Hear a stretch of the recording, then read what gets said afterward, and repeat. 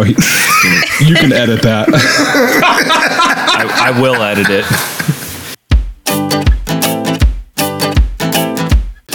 It's midnight on the first Monday of the month. That means we're ready to go again. So this is Midnight Theology, the late night ponderings of four pastor friends. We talk all things Christianity, leadership, culture, and life, often as they relate to the Methodist Wesleyan movement. I'm your host this time, Larry Frank, and I'm joined by Sarah Wank, Gabe Blank, and Adam Penn. We'd like to thank you for joining us again.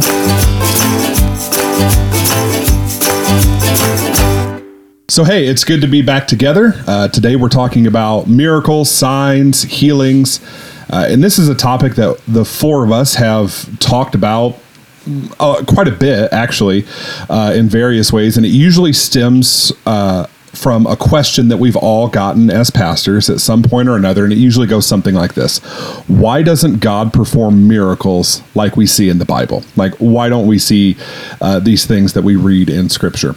And I think it's a really fair question. The Gospels record 38 different miracles that Jesus performed. And then there's that little line in John 21:25. Jesus also did many other things. If they were all written down, I suppose the whole world could not contain the books that would be written. So that's like this really enormous thing, right? Then, of course, there's all the miracles in the Old Testament, the New Testament, early church. And I guess when we talk about miracles, we probably need a definition. I'm a Webster's guy, and it's pretty straightforward. A miracle is an extraordinary event manifesting divine intervention in human affairs. And most often when we talk about these miracles, we're talking about signs and wonders that defy the established laws of nature. And that's when we're talking about miracles in a physical sense, because we think of this mostly in terms of physical healings. There's all sorts of other types of healing and miraculous things, and we'll talk about that in a little bit. But I was looking at Papa Wesley, John Wesley, this week, so I'm working on my historical portion of my dissertation, and I thought I'd kill two birds with one stone.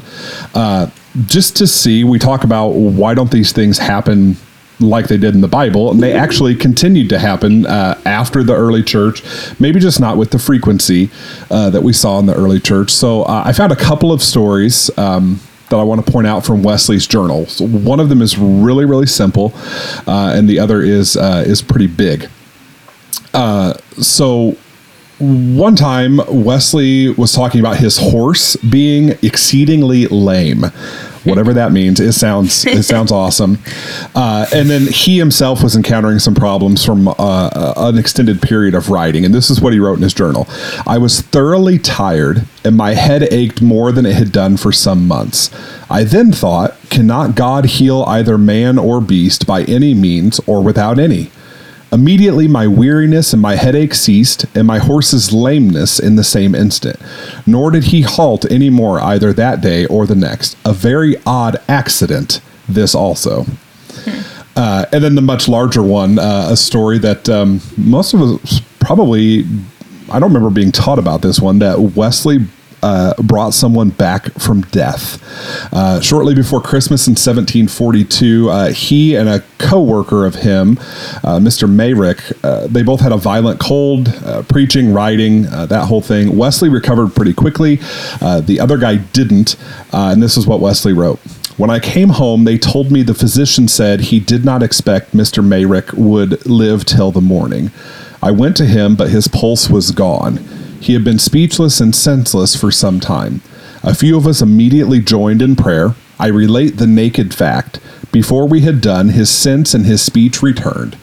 Now he that will account for this by natural causes has my free leave. But I choose to say, this is the power of God. About 5 days later, the guy got sick again. And on Christmas Day, Wesley wrote this. The physician told me he could do no more. Mr. Mayrick could not live over the night. I went up and found them all crying about him, his legs being cold and, as it seemed, dead already. We all kneeled down and called upon God with strong cries and tears. He opened his eyes and called for me, and from that hour he continued to recover his strength till he was restored to perfect health. I wait to hear who will either disprove this fact or philosophically account for it. And this guy lived a couple more decades, died in 1770 after a long, fruitful life and in ministry. So there's that. That's just in our Wesleyan vein, that these kind of things were seen after the biblical period. But I want us to talk about our own history with healing or the miraculous, and then we'll try to get around to that question: why don't we see it as much today? So we've all had our own experiences with this, and just want us to take a few moments to share just kind of how it hits us and what our experience is. Adam, you're up, buddy. So my own experience, most recently at least, kind of had a cool situation happen a couple of months ago with a lady who was connected to Armstrong, where I'm serving, and she had diabetes and had been managing it for some time, and she is around 40 years old, so younger, and just wasn't feeling well one day and went to go lay down, and turned out that she was having a diabetic episode. And so she ended up inadvertently slipping into a diabetic coma for 8 hours before someone went to go check on her.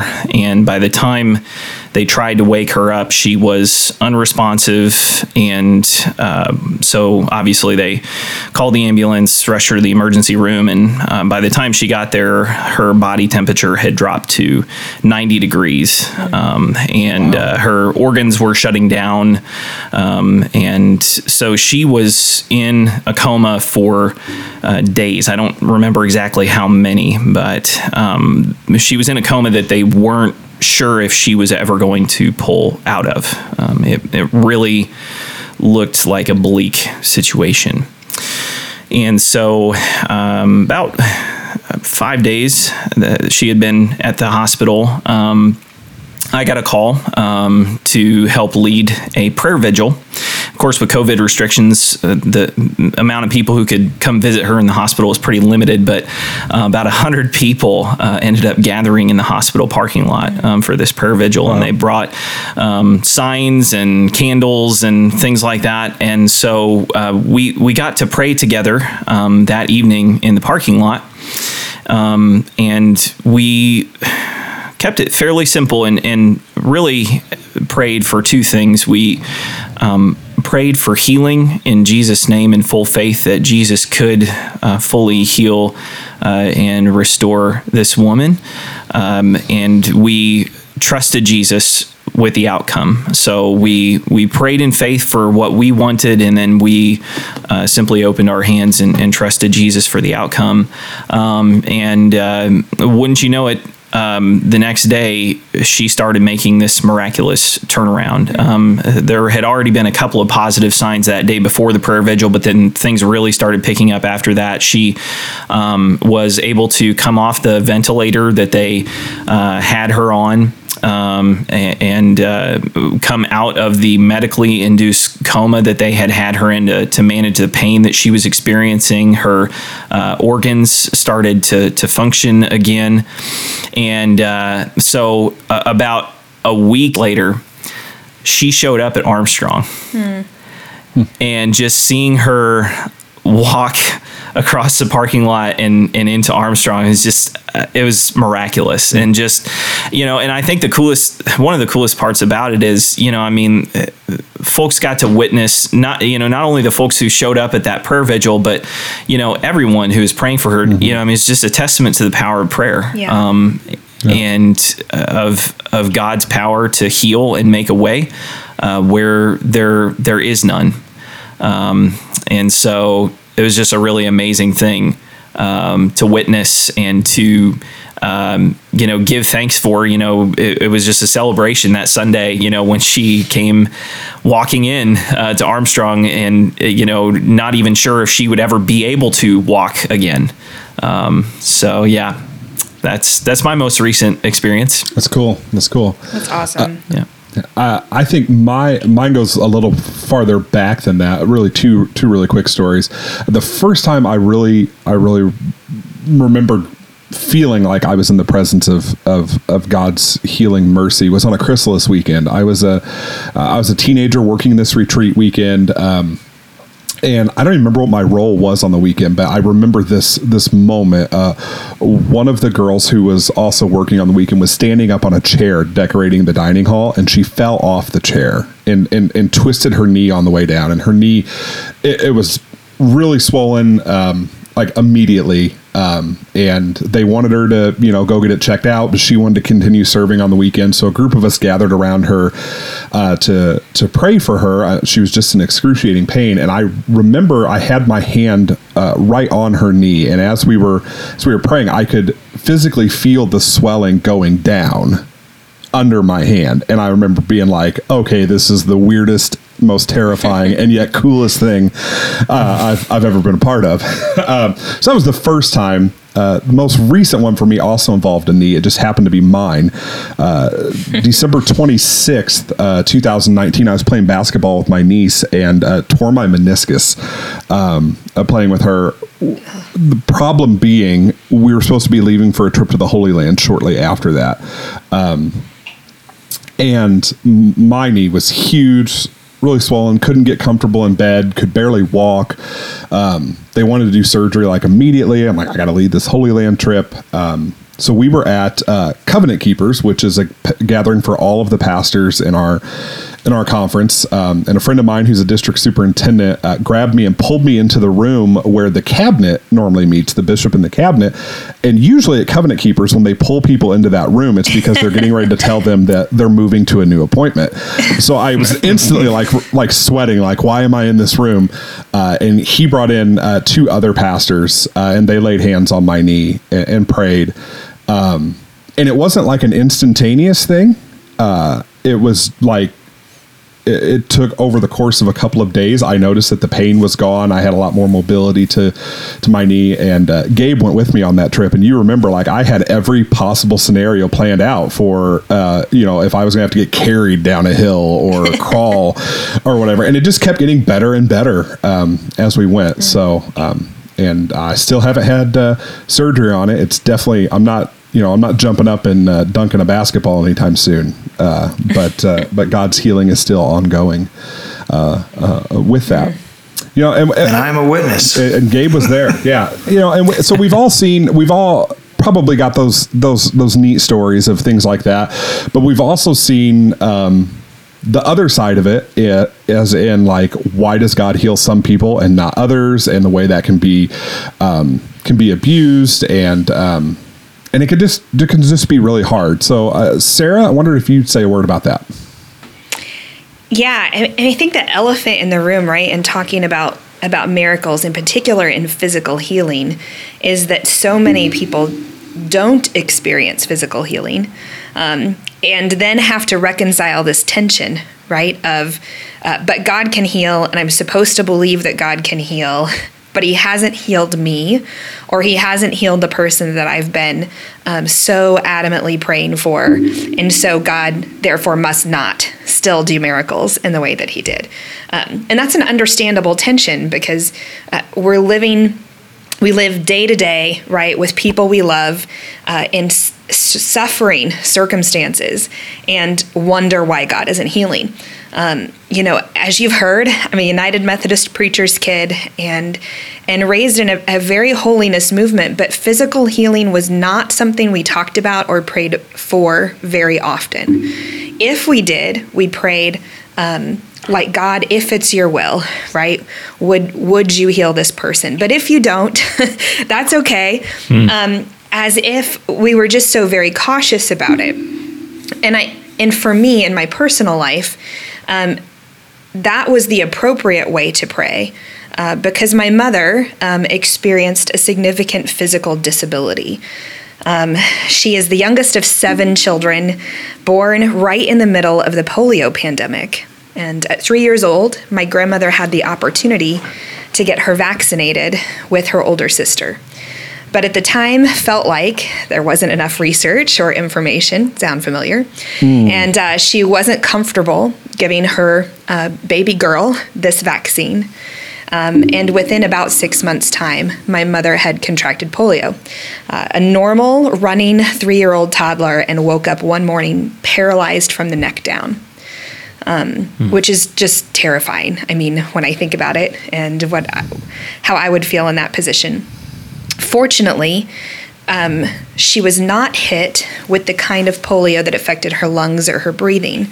It did, however, completely atrophy and paralyze every muscle in her body besides her major functioning organs. So she cannot walk by her own ability. Thanks to lots of therapy with the nuns of OSF and in Alton, Illinois, and lots of different places. Shriners Hospital. And Shriners Hospital, and about a dozen very demanding surgeries. She walks with the use of braces on her legs and crutches in her arms. And as an incredible person of faith, she could literally run circles around me with her accomplishments. And I never once heard her question why she had this physical disability or why God didn't take it from her. So we didn't pray for healing in our home for her, in part because it was unnecessary, right? She was living and thriving in a lot of ways. But I think it was also just an unspoken, it felt really too big to pray for, right? Her physical healing when she was, by the time I came along, right, in her 20s and 30s and 40s, already having lived so long with the disease. And it feels really bold, right, to like suddenly pray that a person who's completely paralyzed would rise up and walk. So we didn't pray for it. And I lived in the tension every day, right, of a God who would be capable of healing, but we're not, and we believe that he can, but we're not particularly claiming it or asking for it in this situation. Or where people have asked for it, he has not healed. So, in a really fascinating story that my parents only shared with me just a few years ago in my adulthood, it turns out Mom had experienced a lot of abuse by Christians and in the church because of her disability. She, on a very regular basis, like in the grocery store, would have complete strangers walk up to her, lay hands on her, and say, "Rise up and walk," right? And not knowing how difficult or harmful that is for her to receive. And if that wasn't bad enough, there are some occasions in her history where Christians, she ran in some very charismatic circles, prayed for her healing, essentially said, "We're locking you and your husband, my dad, in the church, and we're going to stay here until she walks out." And a sort of prayer vigil that took a very bad turn, right? Where they would take her equipment, her medical equipment off her, walk her around the church holding her upright, and saying, "In the name of Jesus, rise up and walk," right? And a few days into that, my father said, "We can't keep doing this," and took her home.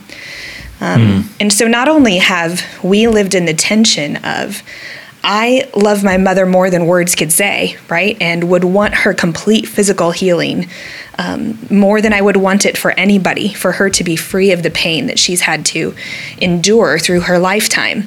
And I believe God is capable of doing that. But he hasn't done it, right?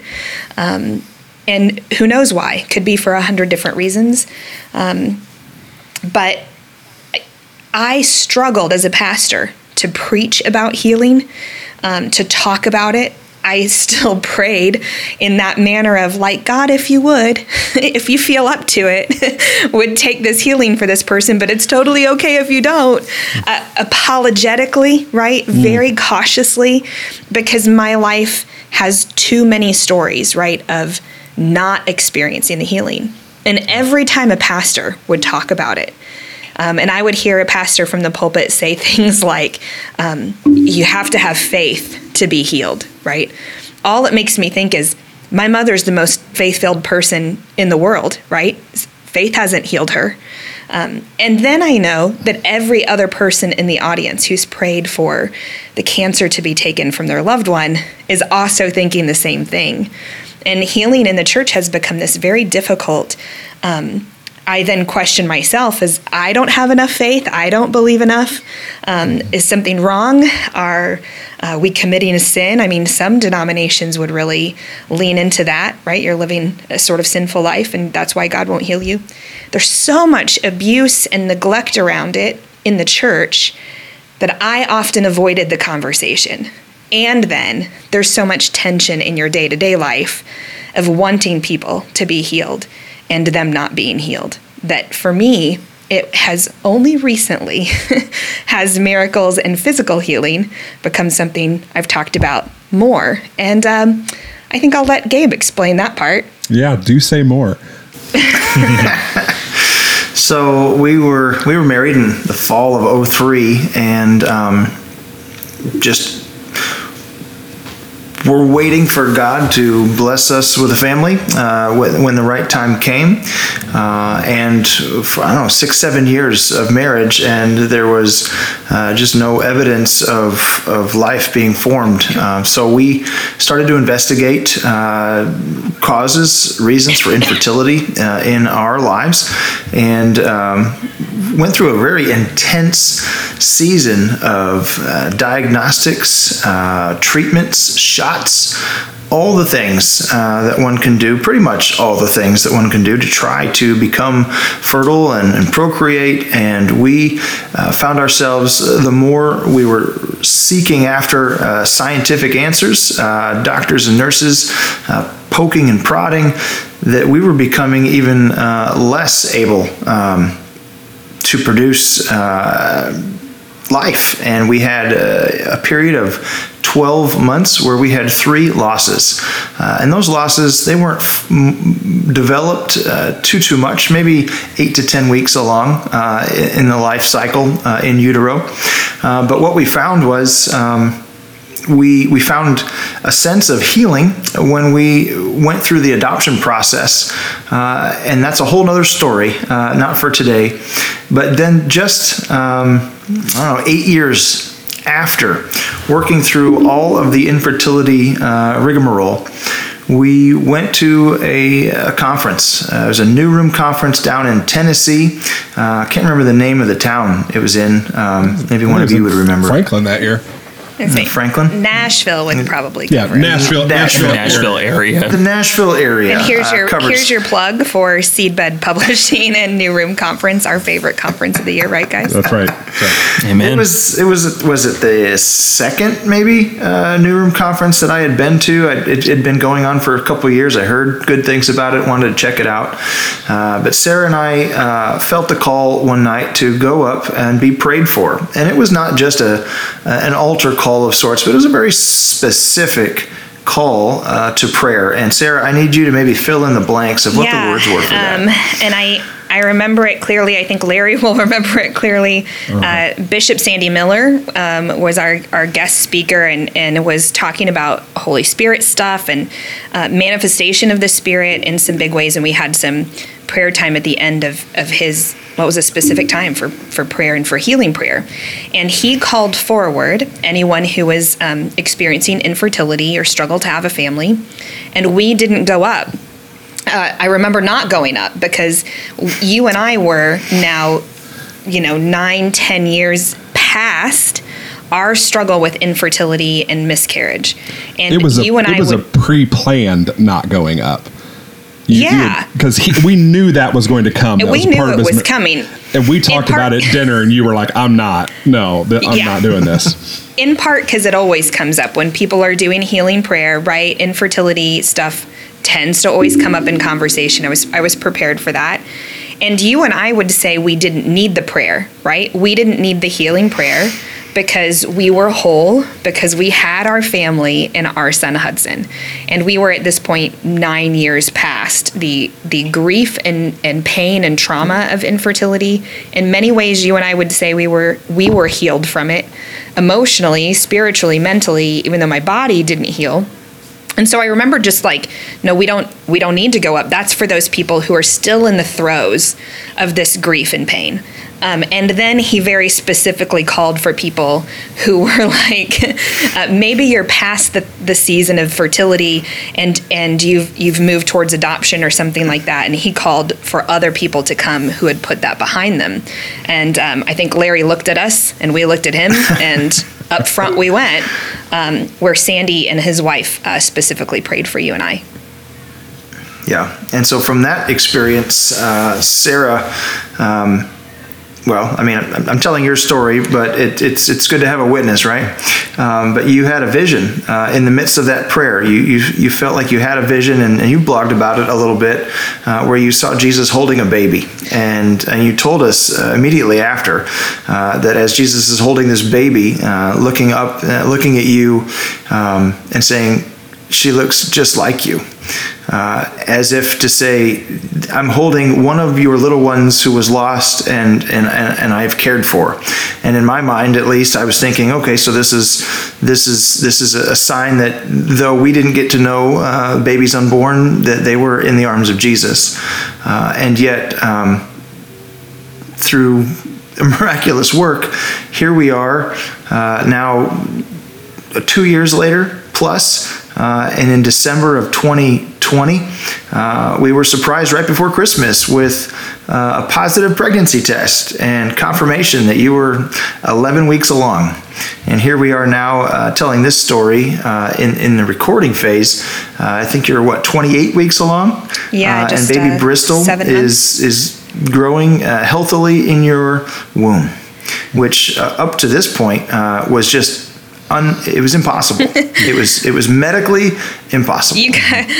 Okay, so the audience should probably know that we are actually really close in life friends, the four of us, and so they would understand that. I mean, we used to joke about the hostility of my womb, right, years ago. Yeah. And how uninhabitable it was. And I don't know that there's any way to convey to anybody but Gabe and I what a complete and total surprise it was this December. It was the day the Bethlehem star appeared in the sky. December 21st? Was it December 22nd? Something like that? And I had the day before just preached a sermon about the miraculous pregnancies of Elizabeth and Mary. And I stood on a stage in front of our congregation, which is fairly large. So by the time it's disseminated for other people to hear, probably over 1,000 people, telling them that God, miraculously gave life to Mary by his divine ability. And then through natural restoration, provided a miraculous pregnancy to Elizabeth. And I stood on this stage and said things like, God still heals, God still does miracles. And I remember very clearly saying things like, and I am healed, not physically, but God healed me emotionally, he healed me mentally, he healed me spiritually. I am whole because of the work that Christ has done in my heart, and I'm whole because of the gift of adoption. And it is okay that my body will never experience the gift of pregnancy because God still healed me.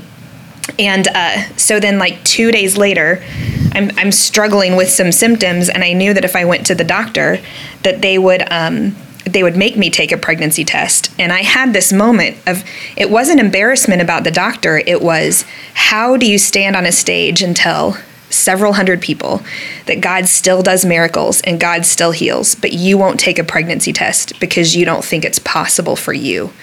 And that was the nudge I needed to go get a pregnancy test and take it.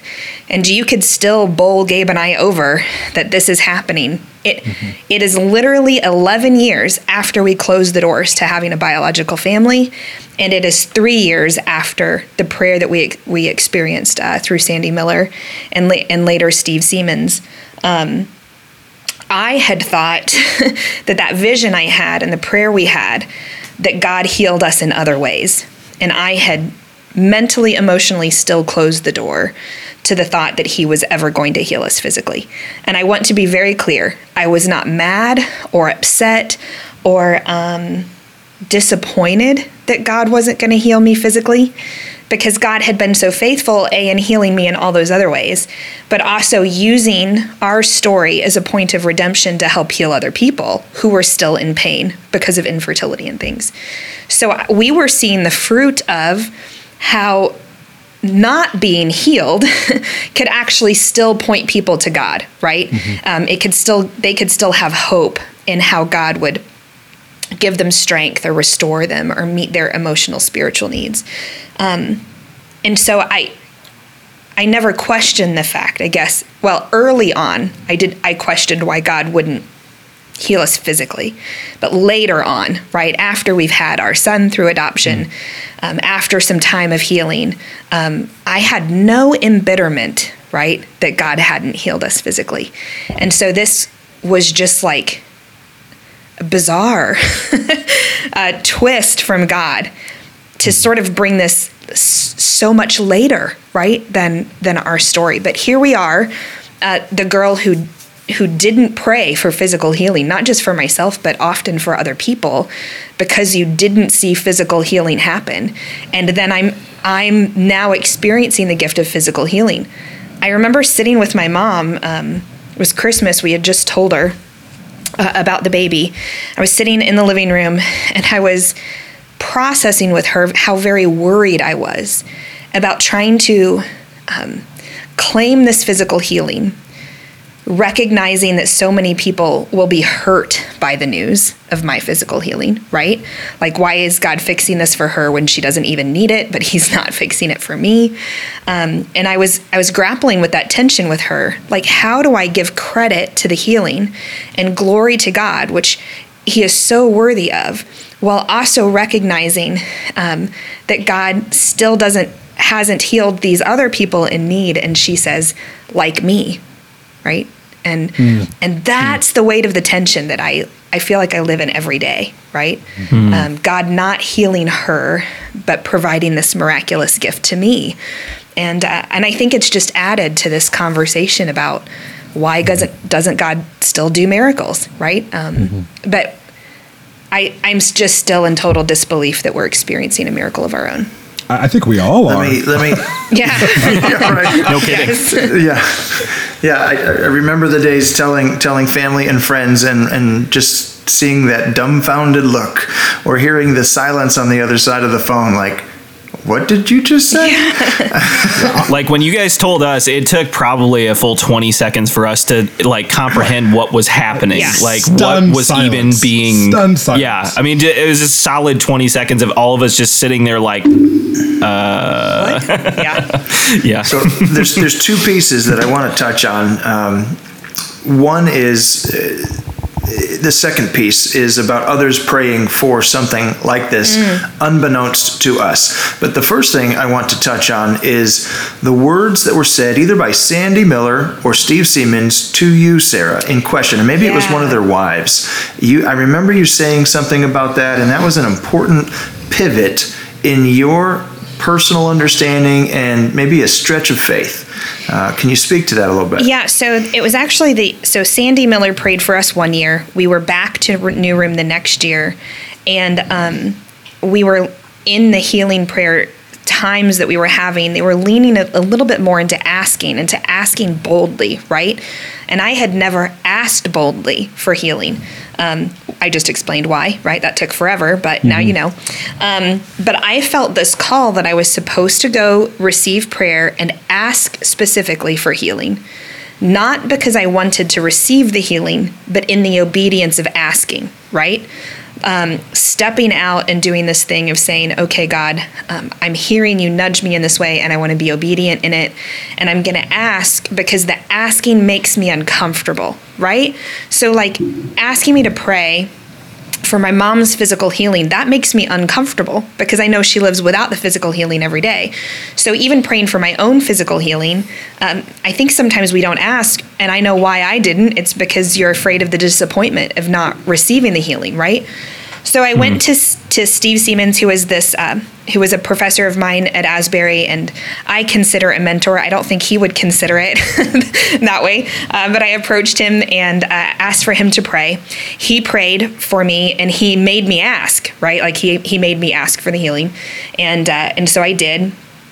And I stopped him at the end of the prayer and I said, Dr. Siemens, of course God is able to do this healing, to give me the gift of life. But I have many complex medical issues that make my womb a very hostile place, my body a very hostile place. If God were to make me pregnant, do I then resume all the treatment and all the shots and all the stuff to try to keep me pregnant? It was a very big worry of mine, right? Like, what if I got pregnant one day, but if I didn't do all the right things, then that pregnancy may not come to fulfillment, right? So I asked him that, and he paused. If you know Dr. Siemens, that's not a surprise. It was kind of quiet for a minute. And then he said, if God can do the bigger thing of creating life and giving you life, then God can do the smaller thing of sustaining that life in your body. Wow. And in the early days of this pregnancy in particular, when you're not sure if it's going to take and last, was something I really clung to and changed the way even that you think of healing and prayer for healing. There's God doing the big things, right, of making the dead rise up and walk. And sometimes there's God doing the little more intricate things, right, that have to be knit together to make those healings work. So those 2 times of prayer with Bishop Miller and with Dr. Siemens, part of the surprise of all of this is the healing we've received. But the other bit of the work that it's done is how it's pushed me, right, personally, in deeper places of trust and prayer and asking. And it's so funny to me that I didn't want to ask for healing, because I think about my son, my child, and he runs in the house and without hesitation will ask me for certain things, right? Like come in from playing outside and run in and just go, Mom, can I have 6 juice boxes for me and the neighbor kids? And doesn't wonder whether I'm going to give it to him or not. He just assumes I'm going to, right? And yet I don't pray that way to my Father, right? Don't have that kind of childlike trust that he wants to give to me. And so these moments of prayer have really sort of opened my eyes to that, a deeper trust, a deeper dependency, a more childlike love, right, between me and my Father. So segue that into the others praying for us, for you, unbeknownst to us, and how that works maybe in the life of Miracles. Yeah, it wasn't until, of course, after we're making this pregnancy very public, and we felt like we had to make it very public because it would almost be, I don't know the right word, like unfaithful, like denying God, right? If we didn't immediately and totally give him the credit for what was happening here. I didn't want the credit to go to any other place. And we know people say ridiculous things like, oh, it was time or something. Like, no, it wasn't that. It was only God. But the more we told the story, the more we came to hear stories about people who had been praying for us along the way that God would do this healing work. And I am still blown away by, I'd say, at least 6 to 10 people who have spoken to us and said, we've been praying specifically for this for you. And then how cool that they're getting a miracle of their own by watching the miracle unfold in us. And Larry, you and your wife were a big part of that, unbeknownst to us, right? But part of that prayer on our behalf. Thanks a lot, Larry. No, honestly, it was Brittany. I didn't know initially that she had felt this prompting from God to pray for you guys to have a baby. Because she didn't fully understand it herself, because there was still this thought of, well, they can't get pregnant. And I'm old, y'all. So, I mean, we should put that in there. Right. So it's not like we just tried to have a family for a long time and it's been a long time since. So I'm currently 42, right? Yeah. So it does feel ridiculous for people to pray that we would have a family now. Yeah, she said it was just this prompting, and she didn't even quite understand what it was. She just obediently prayed, and she started to get a hunch a few weeks before you told us. You said that your stomach was feeling a little off and you didn't want coffee. And Brittany said to me, if I didn't know any better, I would say that Sarah was pregnant. And I went, well, that's just a ridiculous idea. And she said, I know, but we're also excited that we got to be a part of this story with you, a very small part of this. Well, but actually one of the things that's so fulfilling to me is that Brittany and others have their own relationship with God has changed because they prayed for something and they got to see it come to fulfillment. And that has to change how she and others then pray for things from this point forward, right? Like, oh, I prayed for something and it came to be. Like God did it. And that has been really, really cool for Gabe and I, is that, and I think I can't say why God chose to give us this child and to give her to us now. For me, part of the distance, the timing in the story is the only way that God was going to get the credit because it has been such a long, drawn out story, right? Like there's no other explanation but God when you've not been trying to have a family for 10 years, right? But the other piece is what it has done in the faith development of other people, that we get to say, God still works miracles, and we're proof of that, and your prayers are proof of that. I mean, it will forever change how we talk about and process miracles with people. It won't deny the tension, right? Like I still will never be able to just go, like, have more faith, or you're just not asking hard enough, right? Or you need to pray more. I will never be that person, because I mean, I still prayed for my grandpa's cancer to go away and it didn't, right? So I will always experience that tension. But now there's sort of a proof, right? A physical proof that we can point to, and that will change how we preach and teach about miracles forever. Well, and I think that's one of those, you hit on that really well, talking about how it's impacted your trust and depth of faith. And I think that's really what we get around to when we ask the question, okay, so why don't we see this as much?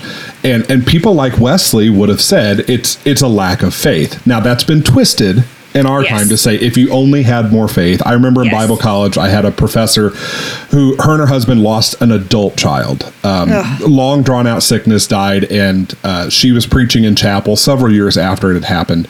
And she said she could very clearly remember a group of students coming into her office and saying, if you and your husband would have just had more faith, your son would be alive.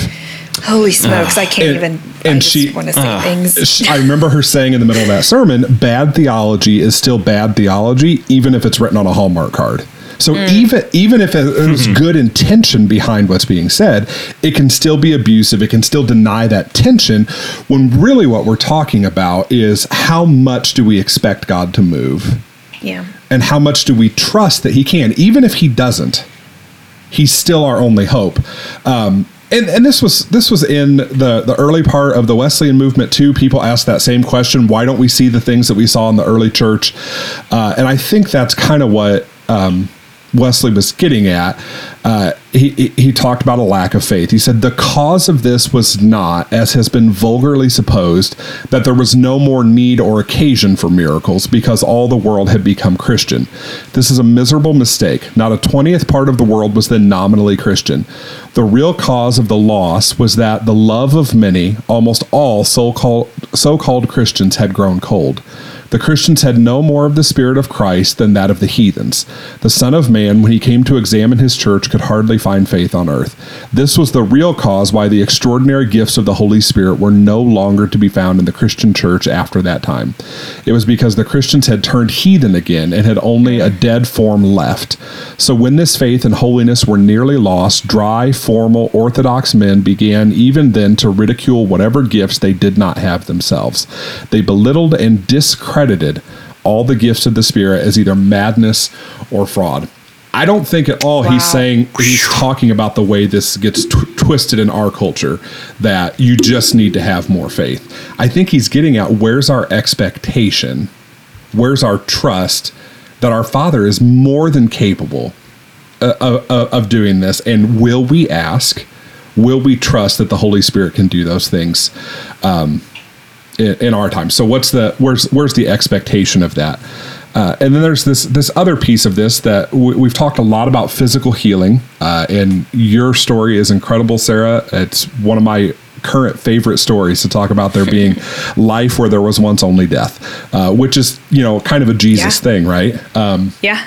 But there's other kinds of healing. we talk about that in pastoral circles, that we're all terminal and the only full healing is death. But you kind of hinted at it before about emotional or spiritual healing, other ways that God might bring about our wholeness. I wonder if you'd say a little more about that. Yeah, so part of that comes from what we were living in before this physical healing. Is I do not say this to try to cover any pain from not being physically restored earlier in my life. I totally and completely mean that God had healed me emotionally, right? Healed me spiritually. What was such a painful season for us, those seasons of miscarriage and loss and grief and one closed door after the next, where it was difficult to walk past a family in Walmart, right? Or attend a baby shower, where there was bitterness and hurt and grief. God lifted that totally and completely for me, right? In a way that not only could I celebrate the joy of others having life and birth and babies, right? But I also could happily, joyfully share my story because I could see how God was redeeming my story by using it to redeem other stories too, right? Especially in ministry and as a clergy woman, having the unique platform to be able to speak to the things of infertility and loss from the pulpit and offer to many women who hold those things in silence, to give them hope, right? That God is with them in their pain and that He can lift that hurt, He can redeem their stories. I don't want my physical healing to minimize what God had done in my heart and the redemption that's possible. Now, we've talked a lot about the tension that we all live in with not being able to reconcile healing. Gabe and I are currently still living in that tension. So we experienced the miraculous gift of this physical healing and in the pregnancy at the end of December. But it was several weeks into this journey of pregnancy when we would learn that our little girl will live with Down syndrome. And then just a couple of weeks ago had confirmed, they had told us maybe sooner than that, that she'll also be born with a congenital heart defect and need open heart surgery and a lifetime monitoring with that. And so we're living in this tension still, right? Of, well, God did the physical healing of giving us life, but our daughter will be born with these physical difficulties, and God didn't automatically, right, sort of make her whole in the way that we would all hope for or expect. I was processing with with Maxie Dunham, that very reality, right? How do I, as a pastor, help reconcile with people, claiming that God did this healing in our life and giving us the gift of this child, but they may have questions about why she'll be born with limitations, right? If God did the miraculous healing, then why didn't God make her whole, right? And he so wisely said something to the effect of, what makes us think that our version of wholeness or perfection is God's version of wholeness or perfection. Like, she will be born perfectly and wholly, and just because we see the physical limitation in it doesn't mean that God sees a limitation in it. Like, essentially, maybe you don't need to pray for her healing because she is whole, right? Does she have physical ailment she'll have to deal with? Yeah, absolutely. But him sort of challenging back this tension of we pray for healing for things that maybe don't need to be healed, right? Like, our perceptions, our inclinations of what is right, wrong, or otherwise are challenged in kingdom view. Yeah, and that may be what God's community. That may be what I experienced in the tension around Mom's lack of physical healing. Is like, does she need to be physically healed, right? She is an incredible person of faith. She's accomplished a lot in life. Her life has been a witness to other people. Like, does the Lord look upon her life and see her perfectly whole, right? Where we see limitation and wish for her essentially for her body to conform, right? So our daughter will be different. She won't conform to the normal standards. But does that mean that she is imperfect or less than perfect? Not even a little bit. No. And yet, right, the tension is still there, right? Still real. And if anybody really knows your mother, us included, she's not limited. There is nothing that she cannot accomplish. She just has a spirit about her. She does not mourn or pity herself or the condition or what she's able to do. She just puts a little bit more thought and effort into it. Yeah, which will be the challenge ahead for our daughter, right? We explained it to our son. I'm trying to describe her Down's diagnosis is that she might need a little more help, right? It might take her a little more time. She might need a little more support.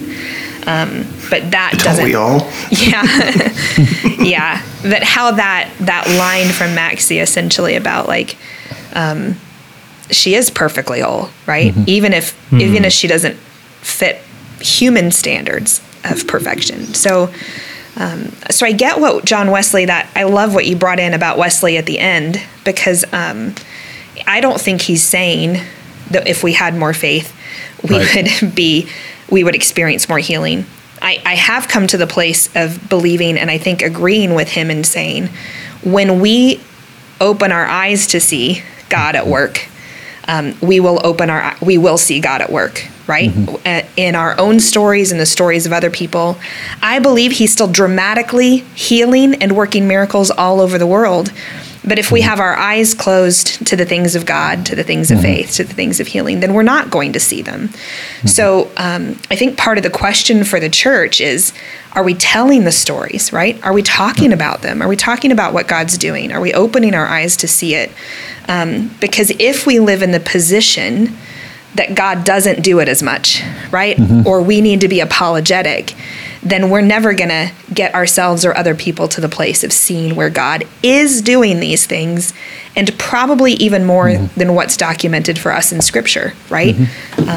I just had my eyes closed to it for so long because it was too hard to ask or too hard to pray for. And then once your eyes are open to it, right, you begin to see it all around. As a model, Jesus pleaded with his Father, pleaded for the people, the towns, the communities, wept over them, and even wept over the will of the Father for him as the Son to be that sacrificial lamb. Paul pleaded with God, asking God, Ephesians chapter 1, 17 through 19, I keep asking that the Lord of our God, the Lord Jesus Christ, the glorious Father, may give you the spirit of wisdom and revelation so that you may know him better. Paul was tenacious in his prayer life as a model for how we as followers of Christ and Christ himself need to be in relationship with the Father, expecting God to do God's will, revelation, and use us for his glory. Probably one of the biggest differences, right, Gabe, in Paul and the apostles and the disciples and the people who followed Jesus were seeing miracles. They were looking for them. They believed that God had given them the authority to heal themselves, right? And they were actively seeking and pursuing healing for other people. So we have all this testament of how they experienced healing, but they were living in a place where they believed it was actively happening and around them, and they were part of that story. And so I think culture has shifted, right? Do we believe that we have the authority to heal in Jesus' name, right? And are we watching for how God is revealing himself through miracle? And I think as a Western culture, especially, we've just had our eyes so close to it that the question that we have about why God isn't doing it isn't the question, right? Right. God is still doing it. We're asking the question because we've become full of doubt and skepticism and closed our eyes to it. But God has not stopped doing these miraculous works. No, I think that's a good word. I think expectation is the word I'm taking away from this. Like, eyes open, arms open, expecting that God is going to do miraculous things, even if they don't look the way that we anticipate, even if it wouldn't be the way that we choose. God is still in this same business and defying the odds. For example, as a segue, November 2nd, 2016. Huge, biggest miracle of all time as the Cubs defeated the Cleveland Lord. Indians 8-7 in Game 7 of the World Series. I'm sitting here wearing my Cardinals hat. I know y'all can't see it, but Talk about he defying opened his the mouth. odds. I experienced a miracle. I experienced healing that night from all of the crap I had taken as a Cubs fan my entire life. Yeah. Yeah, there was like one moment, like the first two words of that, where I'm like, oh, he's going to say something good. And then I'm like, oh, no, he's not. He's going straight to the Cubs. Yeah. Man, you booger. Yeah, we're all, the rest of us are Cardinals fans. You guys may not know that. They're gonna need a miracle this season if they're even gonna break 500. Hey, just as we transition out, I just thought something instead of like our goofy segment that we normally do. Just to share with those that are listening, maybe all 5 of them that are listening right now, what's our spouses don't count. What's one thing that you are reading or listening to right now that you would recommend for ministry leaders? So that's part 1. And the second part of that is what's one thing that you're watching, reading, or listening to that you would recommend to anybody to just relax and enrich their life? Go. I'll start with The Anatomy of Peace by the Arbinger Institute, something that I've read through with the staff at the church I serve here in Morton. And it for me personally, recognizing where my heart is. Where is my heart? You know, if God calls us to be in a place of peace and of love, loving one another, loving ourselves and loving Him, and where is our heart at war? And is our heart at war with ourselves or with others or with God? And just naming that, identifying that, and then working through that and how we have those relationships. And so The Anatomy of Peace by the Arbinger Institute is a good read, recommended. Okay. What are you recommending to relax and chill? The Chosen, a new series. I'm not sure where, maybe Peacock or other networks, but it's a representation of biblical times with Jesus and the disciples. I've only gotten into it a few episodes, but I've really enjoyed how they've put that together so far. The Chosen. You can watch The Chosen for free in their app. You can catch it on YouTube. Fun fact about The Chosen: one of the writers is from Tremont, the town that I currently serve. I believe his dad's an elder at one of the churches here in town, and so we see his name pop up on every episode now. And Tremont folks are really proud of The Chosen. That is wild. Cool. I didn't know that. Maybe. That's awesome. So I'm going to go for a different angle in recommendations to pastors, and this is going to make Adam's going to roll his eyes. I'm not going to be surprised Yeah. by this. So instead of me recommending like another great Christian ministry leadership book or something, quite frankly, I think that, pastors should be reading those sorts of resources, right? They should be educating themselves. But I find the best thing we can do as pastors is to be plugging into the real world, actually, by watching. I'm afraid about what you're going to say. I'm so afraid. Me too. No, we had a mentor at seminary, Gabe and I did, our first go round there, Helen Music, who said, listen to the Billboard 100 radio station, watch MTV, go to the movies that are being nominated for, Golden Globes and Academy Awards, because you cannot engage the community and the people around you if you don't know what they're watching and what they're listening to. And so I would encourage you to flip on the radio station, your local, today's hits radio station, and to learn the names of the artists and listen to the songs, see if you can brush up your current cultural skills instead of maybe another great Christian leadership book, which I can feel the burning eyeballs from every pastor who may not be listening to this. Your cultural quotient. And there's also two of us that still have to go that may or may not recommend a book. And now, no, you should. We're gonna You sound should like do idiots both, now. right? Like Larry and I are definitely both and people right now because of our Fresh Expressions and Heritage Church stuff. Do both. For example, I'm reading a book that the whole world seems to be reading right now called The Parable of the Sower by Octavia Butler. It is just a secular fiction book, and I'm not reading it for my fun. I'm reading it so that I know what the people in my church and community are reading, if that makes any sense. what else? What are you doing? What are you recommending just for fun then? Well, that was it. Oh, okay, fine. Yeah. Yeah. The Two birds with one stone. Yeah. two look at birds with that. one stone. So, yeah, enjoy the New York top 10 bestseller list. Like, that's okay.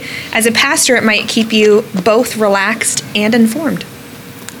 So we've had this conversation before because Yeah. I tend to be stodgy with my taste in music and Anti-mainstream. yes, and anti-mainstream, very anti-mainstream. Don't mess up the algorithm. However, don't mess up my Spotify algorithms. They are sacred. I will cut you. Yes. However, I do have a wife who is up on the top 100 and keeps me informed of such things. And when I'm around her often, we will end up listening to those things, whether I want to or not. Those things. So He can't even use their names. He's like too embarrassed. Very begrudgingly, I will listen. Just Adam, just say Lizzo. Just see if the word can come out of your mouth. I can't cannot. say it. I can't even utter that word. Okay, so I will share what I have been. So I've got a read/listen to that's been shaping me spiritually lately. That I will recommend to both ministry leaders or laity alike. It's Lectio 365. Dude. It's a 2 thumbs up to that. There went mine. Yes. Double yes. Yep. Yes. So it is put out by the 24/7 Prayer Movement. Pete Greig is kind of the founder of that, if you are familiar with that name. Fantastic daily devotional and prayer resource. It's not simply a little snippet of scripture followed by a shallow devotion, but it's designed to lead you into a prayer encounter with God and give you foci. It's foci. What's the plural of focus? Foci. Focus. Foci. I don't know. Anyway, so yeah, it gives you a daily focus each day, and has really been beneficial to my own prayer life, and it's rooted in church tradition and scripture, and is just a really fantastic prayer resource. So that would be the resource I recommend. Then in terms of the fun thing that I recommend, my wife and I just started Winter Soldier last night. So enjoying it so far. We watched the pilot. It was really great. Very well done. Nice. So I can't yeah, believe we're enjoying Gabe it. hasn't started that one yet. Nice. Yeah. Soon. It's on the I'm list. packing. Yeah. I'm packing. Too much Yeah. packing. All right, so I was going to say Lectio 365 as well. So we'll take that as a double endorsement of it. There you go. Another thing I'm reading right now that I think every church leader needs to read is A Church Called Tov by Scott McKnight. Yeah. Based on that little Hebrew word tov, good, and we've all seen the way that ministries can come crashing down because of spiritual and moral failure of its leaders. Things like what's happening with Rabbi Zacharias Ministries and different Hillsong campuses. Willow Creek was in our backyard. Just how to create a goodness culture in a church that really promotes a place of healing for everyone. So A Church Called Tov. My fun thing is totally out of left field.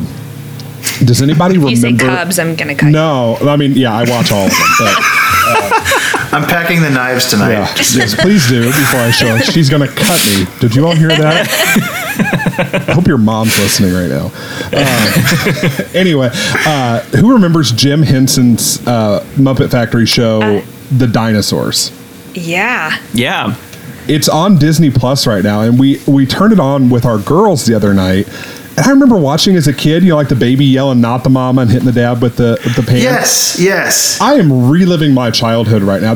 I'm picking up so much adult humor that I didn't catch when I was a kid, like in some real life family circumstances, like marriage stuff going on with between Earl and Fran, and I'm just loving that show right now. And if you watched that as a kid, it's on Disney Plus right now. Dinosaurs, it's all sorts of fun.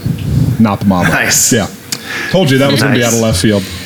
Hey, so that's all the time we have for today. Next month, Gabe and Sarah are going to be right in the middle of packing up their entire lives, except for the knives that are getting packed tonight.